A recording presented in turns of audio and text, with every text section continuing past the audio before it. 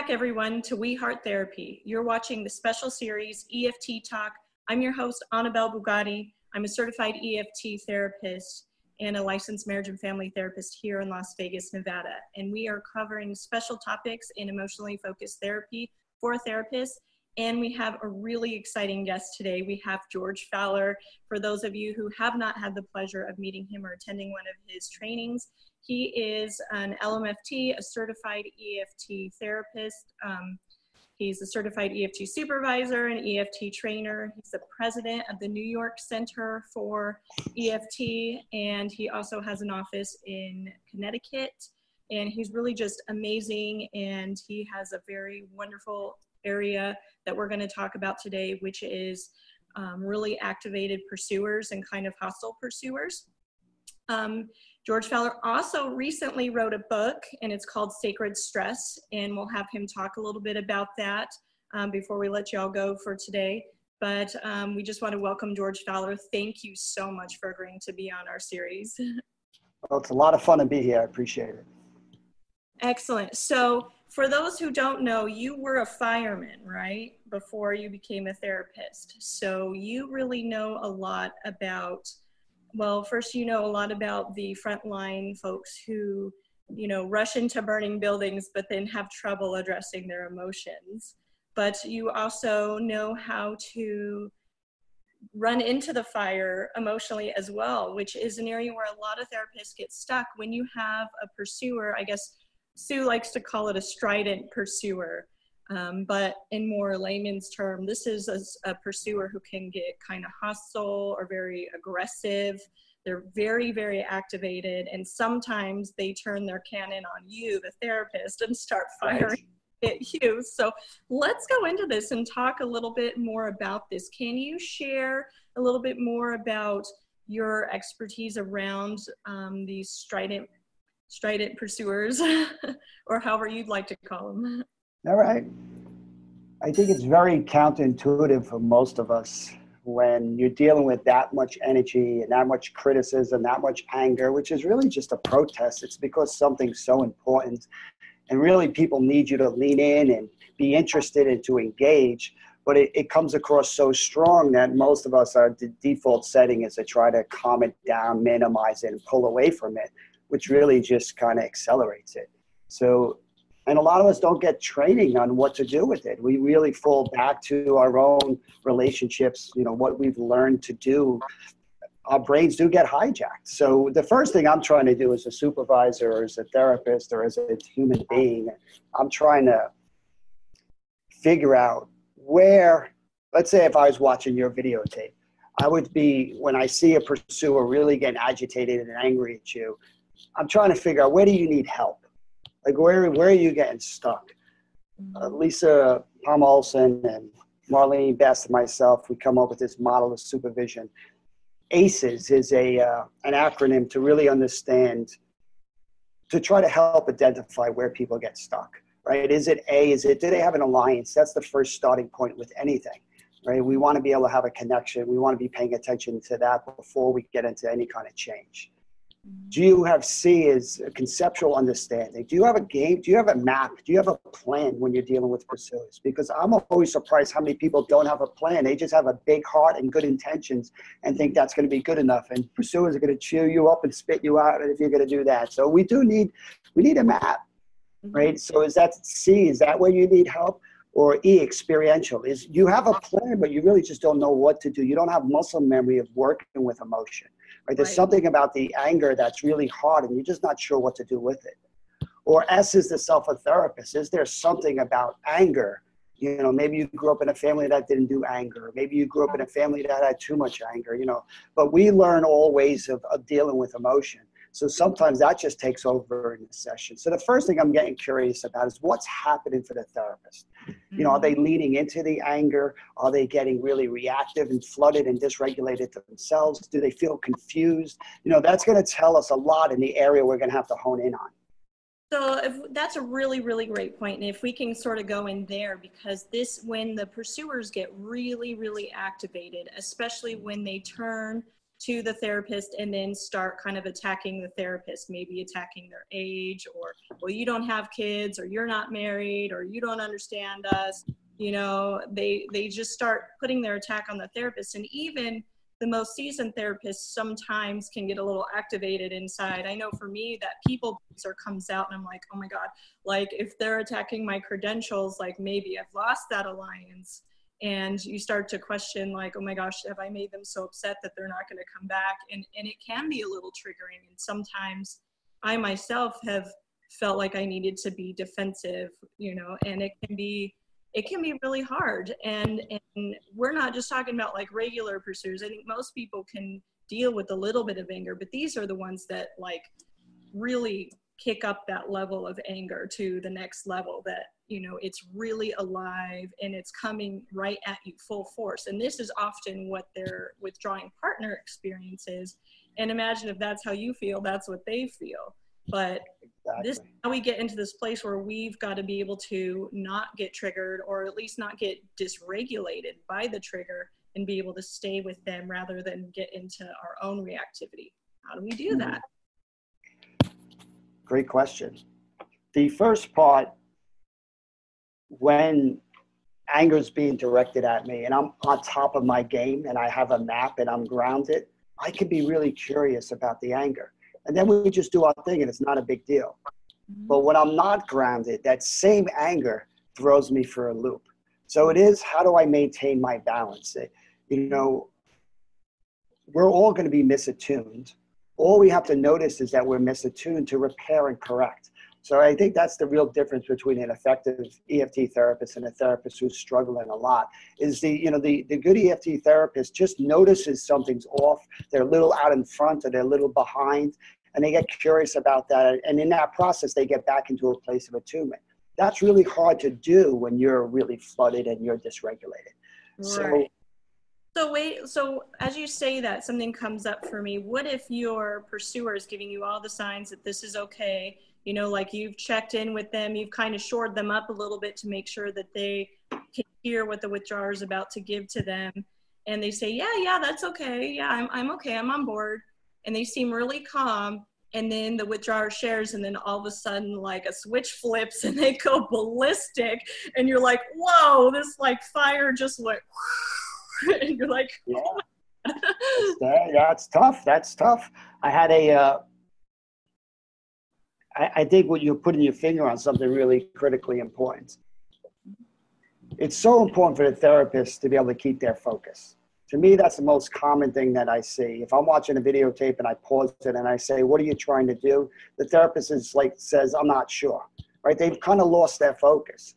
So if you're working with a withdrawer and you're trying to do a step 3 or a step 5, you're trying to access disowned parts of self, and you get buy-in from the pursuer to give you the space to do it because they're not triggered and they have the best intentions and they want to know their partner too. And then all of a sudden the withdrawer starts to talk about things that really don't make sense to the pursuer. And all of a sudden all that goodwill evaporates and that bomb gets dropped in a second. And then the therapist gets hit with that bomb too, because they're like, wait a second, you just agreed to let me do this. I'm doing a good job. And now you're blowing this whole thing up.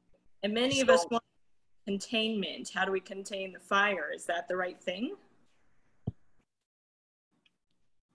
It all depends. And most of the time, if you're trying to contain anger by telling people to calm down, you're not capturing the spirit of what that anger is trying to do. Right. I'm trying to figure out, how do I hold my focus? If my focus is on my step 3 with the withdrawer and the pursuer bursts, I like to do what I call close validation. Close validation is I'm going to speak to it. I'm going to validate it. I'm actually going to respond to it because that's what the anger is looking for. But I'm not going to explore it. Because if I explore, what's going to happen to my focus? Then you pulled it from the withdrawer to the pursuer. And I'm starting down a whole new road. So if a pursuer jumps in and says, this is ridiculous, you know, this person, my partner never speaks that way to me. You know, now that's a forced interruption. I'm always paying attention to transitions in my session. When do I leave one person and go to the other? And when I transition, what am I looking to get? What am I looking to do? And you got to be ready for a lot of moves.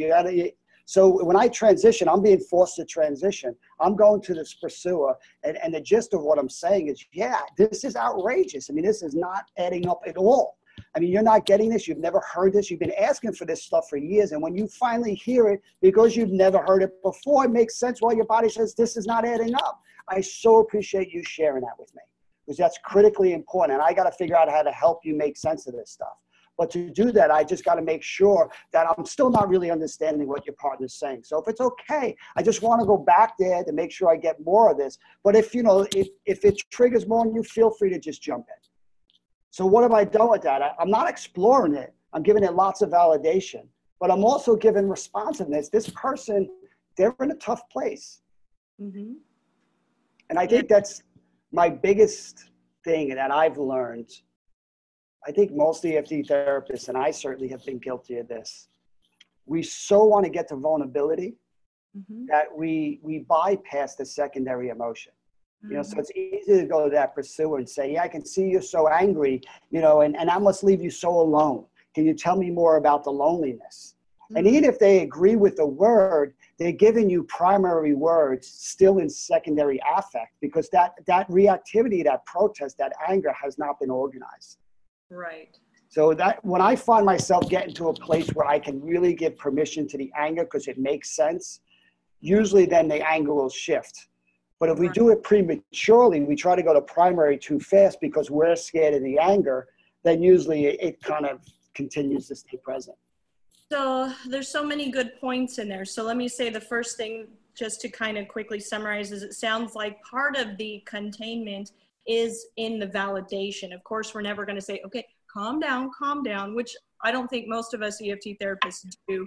Containment is more like, oh my God, how do I keep this from blaring out of control? And it sounds like you're saying through that validation, that responsiveness, right? Because they're looking to hear, okay, my pain matters, right? And so you kind of validate, yeah, I love how you said that. Yeah, this is so new for you. Of course, you know, this is so weird to hear. And of course you're angry. It doesn't make sense, you know, and that can oftentimes help calm. So let me just add to what you're saying, because you have, like most EFT, is a really nice primary voice, right?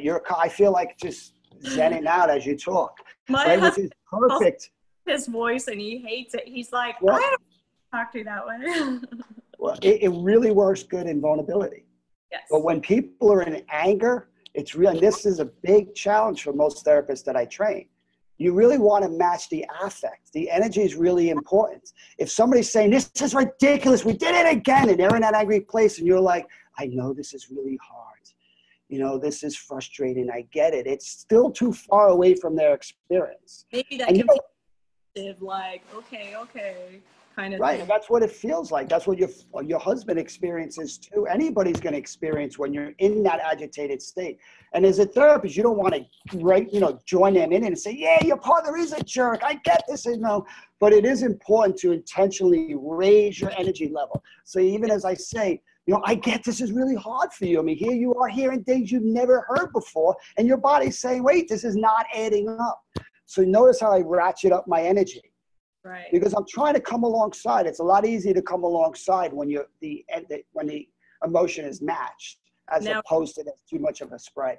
Are you totally going to scare the withdrawer back into their cave through that? And they're going to be like, well, I'm totally freaked out because here I started to share and the pursuer got really upset, and now you're kind of matching that tone, and then to like go back and go, okay. I think that's whenever I find myself having a concern, if leaning into one means I might lose the other, then I just make that process explicit to the couple, right? Mm-hmm. So if I'm concerned about my energy and now I transition back, I just speak to my withdrawer and say something like, and then, wow, that must be hard for you, we're trying to understand your world. All of a sudden, now I'm leaning into how agitated your partner gets, and that protest kind of makes sense. And my job here is to try to do what? I'm really trying to hold two truths. And kind of make more room so you could find your way towards each other. So if that felt like a little weird to you, because that's always what happens, and it starts to make you put up your walls, that makes so much sense. I appreciate it. So did that happen for you now? And I'm just working with the live process. If my intervention triggers something in my withdrawal, that's just giving me something to work with. You're really good at that. Well, of course, because you're a trainer. That's awesome the way you do that. And it's so like smooth the way you transition from one to the other. That's really amazing. And some of the other points that you brought up, I think, I almost can't remember now because it's so good. You talked about, you know, kind of like when we're in, you know, stage 2, but when we're in stage 1 and they have that emotion, you know, how do we, first of all, I think it's kind of important from what you said is for those who might be new to EFT, how do we conceptualize that anger? Because you talked a lot about we do tend to bypass the secondary emotion and go to the primary because we want to get so deep down, but then that can feel dismissive of the anger, right? So It's actually can be a trap too, because even if you get people to respond to each other in primary, which creates more safety, they feel better, the therapist feels better. But if how you got there is to bypass the secondary, when they go home, they're going to go right back into those triggers that are not processed. And then it's going to just take over their relationship yet again. So they really need help making meaning of why they take these defensive positions. EFT is all about repatterning and reprocessing so people can do it differently. We really got to see the opportunity in this anger. So it's a great question. We pathologize anger. We see it as something bad that we want to get rid of. And yet anger is so adaptive and it's so healthy in so many settings. It's how we stand up for ourselves. It's how we feel it's strong. It's how we feel in control. It's how we create change. It's how we're heard. It's how we want to be seen. I mean, there's a lot of good stuff that anger is trying to do. If we see it as just something protective and not helpful, then well, of course we're going to want to bypass it. But if you took anger out of our lives wouldn't be as rich. Right. So how do we, so I get, from what I've heard other therapists say is they're afraid that if they validate the anger, stay in the anger, they're going to get kind of like they're going to get stuck there. They're not going to get the pursuer to drop down into primary eventually. And it might come across as an excuse for their angry behavior, which is often quite scary to the withdrawing partner. So how... Say that out loud. Just say that out loud. You know, to say, hey, listen, I know anger, when it's directed towards the person you love, really creates a lot of mistrust and a lack of safety, and it creates distance in relationships. So we have to find a different way of doing that. And I've never met somebody who's angry who don't have really good reasons to be angry. That their anger is their way of being heard and trying to create change. So that's what I'm trying to help you too. How do you create change in a way your partner comes closer instead of going further away? What do you think about that? Put it right back into your clients. As therapists, we hold all this pressure like we got to trick our clients or, you know, talk them into things. When all we really got to do is hold up the mirror in a loving way and say, I get why you're doing what you're doing. And we know where this leads. How do we want to do this differently? I mean, this is a collaborative model that's really trying to get our clients to be part of this process. That's really good. That's really good. And along the lines of conceptualization, I heard Sue talk a lot about anger, you know, kind of like a mask for pain or hurt, that oftentimes people who are really angry are really hurt. And I've noticed this in my clients as well, is that the more hurt or an emotional pain they are, like the deeper the wound and the less expressed it is, the more prone towards rage on the anger spectrum. Right. So talk a little bit more about that and help us view anger as, you know, an expression of emotional pain. Because I don't think other models of counseling really conceptualize in that way. If you had a choice between door number one is I feel all this pain and nobody comes to my pain and comforts me. And on top of it, I despise myself because I have all this shame. I mean, to me, that's the definition of hell. Or door two is I feel all that stuff, but if I get angry, it gets me away from all those feelings. And it gives me a chance that if I can get my partner to do something differently, I won't feel all this. Which one would you take? I mean, it's a no-brainer how adaptive anger is to try to create change. It's a short-term solution, like all emotions, that often reinforces a longer-term problem. Because, I mean, the thing with anger is, the worst thing about anger isn't when it happens, it's not knowing when it's going to happen. Right? So that's what makes partners walk around the eggshells and not want to engage, which feeds the insecurities underneath the anger. You know, but I think as a therapist, we have to recognize, you know, the opportunity in the anger. How do we how do we see this chance to help people really understand themselves? These unformulated vulnerabilities, I feel people have the same, they don't even know why they're so angry. They don't want to be this angry. They don't want to be so negative, and yet they can't stop themselves because what's their options? If they say nothing, what's going to happen? Right. Absolutely. Nothing's going to happen. That's actually a worse feeling than what the anger does. That's why people fight, because there's still hope in anger. And that's a big takeaway that I want, viewers to get. When you're working with a pursuer, to recognize that their anger is actually their hope.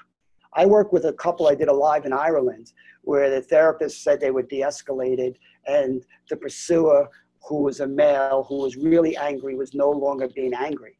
And they were so proud that he wasn't being angry. And when I saw them, I tried to help him put words. He had just given up and was defeated. We took his anger away, you took his hope away, and he was just lost. Yeah. So I think when you notice what the function of what the anger is trying to do, it makes you feel control, makes you feel safe. It really is important. It's also a symbol of I'm still fighting for this, because I'm hoping somehow something will change. And I do find that often is that, and I'll have some clients who are really angry, and they'll try to not be so angry. And I ask them, well, are you actually expressing yourself differently? And they'll say, no, I'm just not saying anything. And I'm like, that's not what I want you to do, because I don't want to take your voice. I want to make sure that you're still expressing yourself. And that's often a lot of the really hostile or strident pursuers that have a hard time backing off of their anger. From what I've experienced, is because they're so afraid that there's no other way that you'll hear my pain, that no one will come to my pain. If I let go of this anger, even if I find a different way to express it for hurt, which is so new to them, they don't trust it, but they're deathly afraid. This is the only way that my anger, I'm showing that this is important, that I can get attention to it. If I drop being, no one's going to pay attention or care, or they're not going to address my needs, and that's so scary. And what I'm encouraging you to do is say that to your pursuers. Don't hold it a secret, like you understand them, so it allows you to be nice. Tell them exactly what you're seeing. Be explicit about the process. It creates so much safety, right? When we go to the dentist says, I'm going to poke you right here with a needle. It's going to hurt for 3 seconds. I mean, that makes the process more predictable. So for you to say to the pursuer, I get how hard this is. If you don't say anything, it feels like nothing's going to change. You only got this little small window to be heard. So every part of you wants to jump forward and take that space, that you have the courage to fight for it. It really touches me. It inspires me. The challenge is, if you keep doing that, I'm not going to be able to get your partner to come out. So I'm trying to hold both of these truths. And sometimes, I'm going to get lost in that. So if you could help me. I work with a pursuer who would jump in all the time, tell the partner was a jerk, I was a jerk. She was just so reactive and so strong. And I think most of the time therapists get thrown, but as your map becomes clearer, it gets easier and easier to anticipate the person shooting a bullet, so you can catch these bullets, right? So what I wind up, every time the partner would interrupt, we have to stop the interruptions if we're going to keep our focus. But I would do some version of, I know how hard this is for you to do. I mean, it seems so counterintuitive. You wouldn't have survived if you didn't fight for yourself. So when you see things differently, that's the impulse. The last thing I'd want to do is tell you you're wrong for having the courage to say something. I think that's great. My challenge is, every time you say it, if I'm going to explore it and give you the justice that you deserve, I'm going to lose doing the work here. So if it's okay with you, I'm going to keep my focus, and we'll come back to you in a couple minutes. But if you need, what I wound up doing, this lady jumped in so many times that I would actually just hold her hand. I'd say, just squeeze my hand when something's becoming too much for you. That's your signal to me that this is too hard, right? But again, I think it's the main takeaway with anger is we really want to validate it. We want to honor it, really. Because if you honor it, you meet the signal. The signal is saying, this is important, pay attention. The therapist has to say, I see how important this is, and I get that. And that's not giving it permission. It's not saying it's allowed to turn that into abuse and anger. I mean, we need to be really strong. We are the safer, stronger, wiser other that creates safety. So I can both honor the energy while still kind of saying it's not okay if it bleeds into areas that are too much.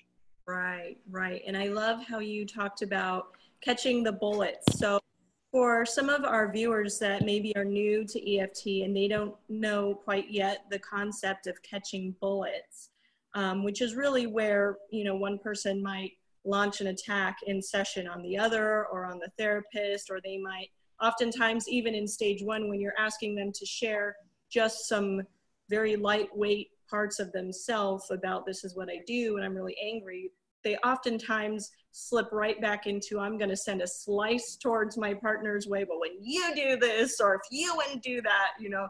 So you talk a little bit more about catching bullets, and especially when they come from those really strident pursuers, because that's oftentimes who we're more likely to see them from. And what do we do? How do we catch the bullet? I don't even like the term because it implies there's intent. In my experience with most bullets, really all a bullet is, it's mistrust. It's just a protest that, you know, the partner says something here is not adding up, and, you know, you need to see me here too. So what our relationship is to a block really determines how we're going to respond to it. It's kind of like an enactment in EFT, right? If the enactment goes well, great, because it's the couple responding to each other. If it doesn't go well, great, because they're giving you the block. They're giving you the very thing that stops them from doing it at home. Same thing with a bullet. A bullet, they are giving you live, right in your room, the very mistrust that stops these conversations. And now we got the very thing, if you're ready to embrace it. Unfortunately, what most people do with bullets, because they're not ready for it, they wind up telling the person who shot it, I don't think you understand what's happening here. You know, I'm trying to get your partner to do something differently. And whenever you get angry at them, they're never going to do that differently. And you're going to be stuck in this negative cycle. So basically what I'm saying is you're wrong for shooting the bullet, which misses the spirit of what the bullet's trying to do. So it's counterintuitive. It's almost like a judo move. You want to go with the resistance because they're giving you the very thing that's going to allow you, if you can work through that block, if you're looking for an opportunity to seize that block, that mistrust, now you're empowering that couple to be able to do it differently. Right? So if that pursuer says, this is ridiculous, you know, he never talks that way, and now I'm expected to respond to him when nobody responds to me. Right? You are getting, it's not that this pursuer doesn't want to respond. It's that they're running on empty. They're feeling deprived. When you're in that place, not only are you not being responded to, but you're being asked to then even give more when you've been given the whole time. There's a part of your body that says that's not fair. If a therapist can see that and honor that and give that permission, all of a sudden that angry pursuer starts to soften. I love how you say that. I love that. And gosh, so many wonderful things in this. So oftentimes when clients do shoot a bullet, I like how you say that it feels like it implies intent, although from what I've seen, a lot of times it's in self-defense, right? We don't show up guns blazing, you know, with intent to kill, but if something comes my way, and that's often what happens, is when you try to do an enactment and a client then shoots a bullet in return, it's because something triggered them. Something didn't sit right with them. Something triggered pain, and their self-defense is anger. So and I love kind of like looking at it as anger is like the pain face. And when we learn to see through the anger, not bypass it, but see that underneath the really heartfelt feeling is pain that they can only express through anger, it's not always so scary, right? Recognize, okay, they're in a lot of pain and they're expressing it as anger. That makes it a little bit easier to lean into it because you know that there's something deeper underneath, and then you can find out what's going on. And then I love how Aviva Rosell, who's also in New York, says, you know, if it falls apart and they shoot a bullet, then you're going to tie a tourniquet bow when you've repaired.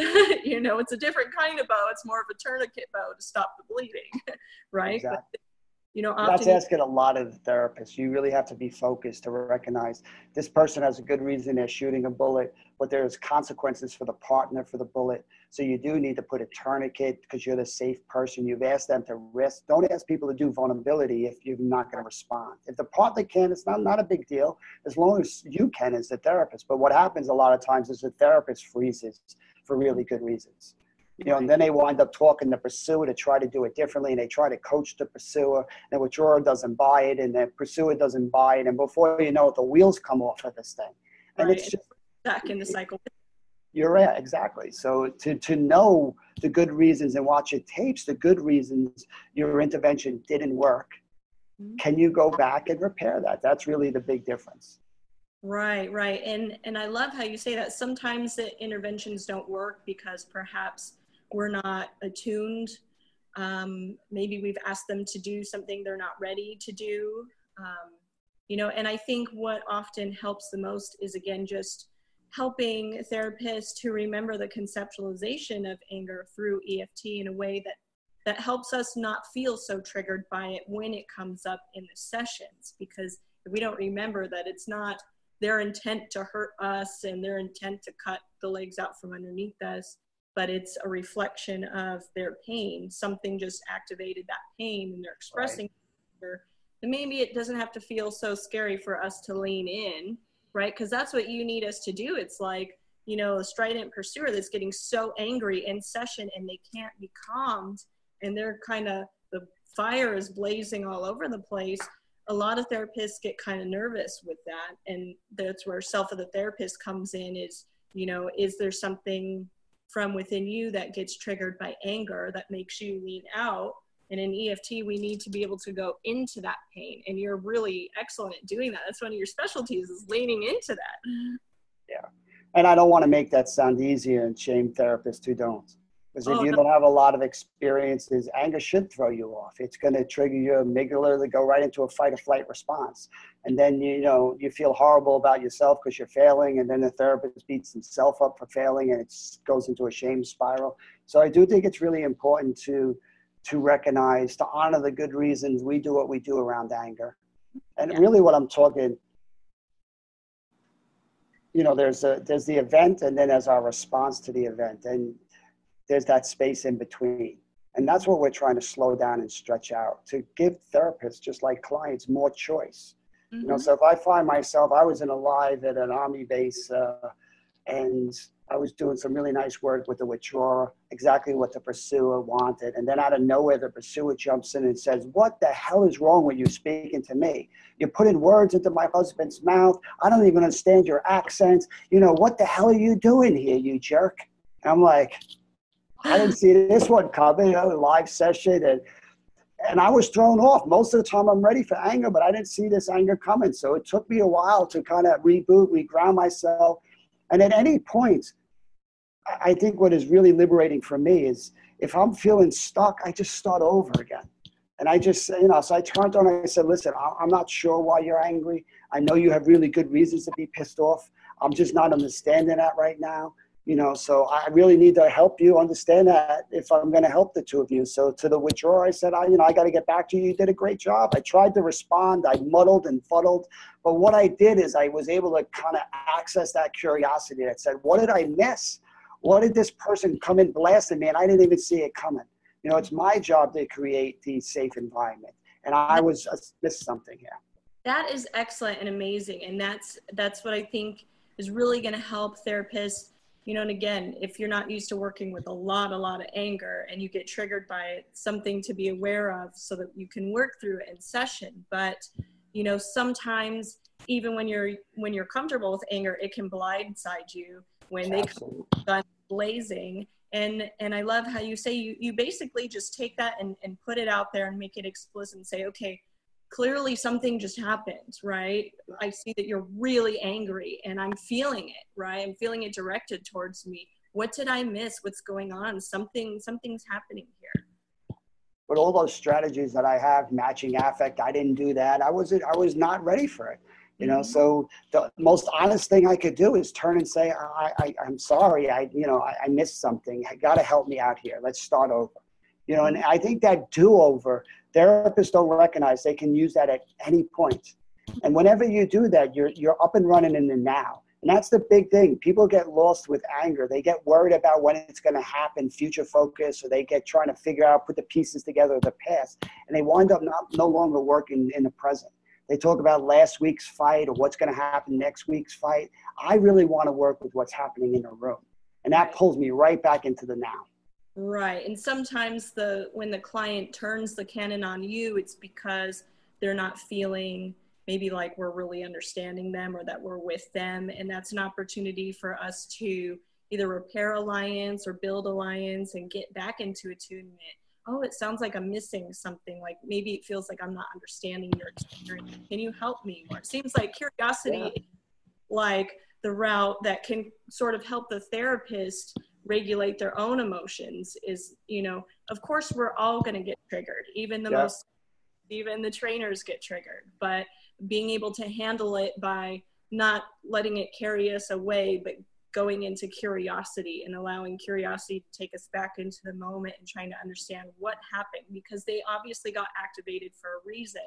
And that's probably the other reason why I love EFT, is because we have all these logical explanations for everything as to why emotions blaze out of control, whereas other models don't. And so really recognizing that, obviously if something's happening, there's good reason for it, and we've got to find out. So let's get curious and go right into it. Curiosity is the key emotion for any therapist. But to give therapists permission, fear kills curiosity. If you're not curious and you're working too hard, you have good reasons for it, but you have to recognize that you're working too hard. So if you get triggered and you go into your head and you start giving a lecture on research or steps and stages, if that's a way of rebooting you to just calm you down, to take another pass and get curious, then that's a great intervention. Even if in the moment it's not what the clients need, it allows you to reboot yourself. I just want to give people a lot of permission for their own strategies of dealing with these strong emotions. Yeah. So, and I also heard you say, kind of, if in doubt, go back to the cycle, start over, and just kind of start mapping it again if you've lost your way. Yep, precisely. That's excellent. So, and it also sounds like, you're saying even though you yourself was a fireman and you're used to rushing into fire, which isn't, necessarily the same way all other therapists are. Not everybody's great or feeling comfortable at going into the fire. And what it sounds like you're saying is that it really requires, again, a lot of work on self of the therapist to be aware, is this an area where I do get easily triggered? Is that something I can work on so that I can stay with these clients who might get really angry, so that I don't get as reactive? And it's something we can get trained in, being comfortable and going into the fire, right? No firefighter starts off running into a fire. They get trained to run into a fire. Mm-hmm. Should be no different with a therapist. Mm-hmm. We have good reasons we want to talk people out of anger. But when you understand emotions are just a signal communicating something, right? The more you tell someone not to be angry, the more the anger grows, right? So we need training that allows us to become more comfortable. So if I was a supervisor, I wouldn't just be talking to you. I'd be like, all right, let's do it. I'm the angry client. I'm going to get angry at you. Let's see you lean into it. I know you want to, but you got to develop that muscle memory that actually knows how to kind of stay in it. Yeah, that's amazing. So do you offer trainings and workshops and supervision for folks around this specific area? I do. I mean, like most of us, my training schedule is pretty insane. But, this is one of those areas that I find a lot of therapists are really good at doing primary emotion, but they see this as being annoying and something they want to bypass. And to me, this is so often the goal, to create meaning out of the very good reasons people shut down or why they get angry. That's the very thing that's getting them into trouble. I know a couple really has de-escalation, not when they know their moves, but when they can give permission to their partner's moves. So when a withdrawer can say to the partner, I get your anger and your protest and your criticism. I used to take it as you telling me you're doing it wrong, but it's just your way of fighting to create change. It's hard to tell your partner the very thing that they do that you hate, that causes you the most pain, that it makes sense. But if you can do that, you've really helped that couple make sense of their defensive moves. Most therapists just move too fast past that one. Right. And really being able to validate those secondary emotions is really important. And I love that you said that, because I did an interview with Sue at the summit, and she said, we're not just going to give clients some kind of coping skills so they can not be so nasty to each other when they're in a fight, because we know that's not going to work. They're going to do what they're going to do, but we've got to help them harness it and organize it and work together with it. Awesome Excellent. stuff. So if folks want to book you in their area, if they're interested in receiving supervision from you, attending a training, how do they find you? You can just go www.georgefowler.com. That usually has contact information and my training schedule. Okay, perfect. And if you could quickly tell us a little bit more about your book and where folks can find it. A Sacred Stress is a cool book that came out of my experiences with 9/11, and so similar to anger. Most of us have been trained to avoid stress, to see it as bad. The best thing we can do is sleep and eat right and work out.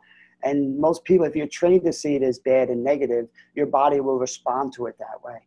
And yet stress is the very thing that we need to change and grow and transform. If you look at the greatest moments in most people's lives, they usually come about through stressful events.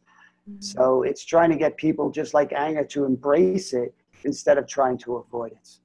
And there's a spiritual component, because all the science research and all the different spiritual traditions all say the same thing, that there's something really redemptive about falling and failure and pain and struggle. It's in those moments when we need people the most.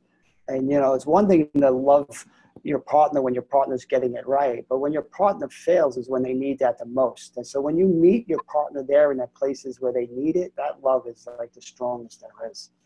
So it's all stories and examples of that happening.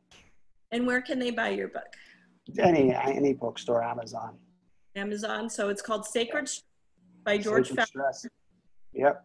Excellent. We also have next year coming out the first family book on EFT.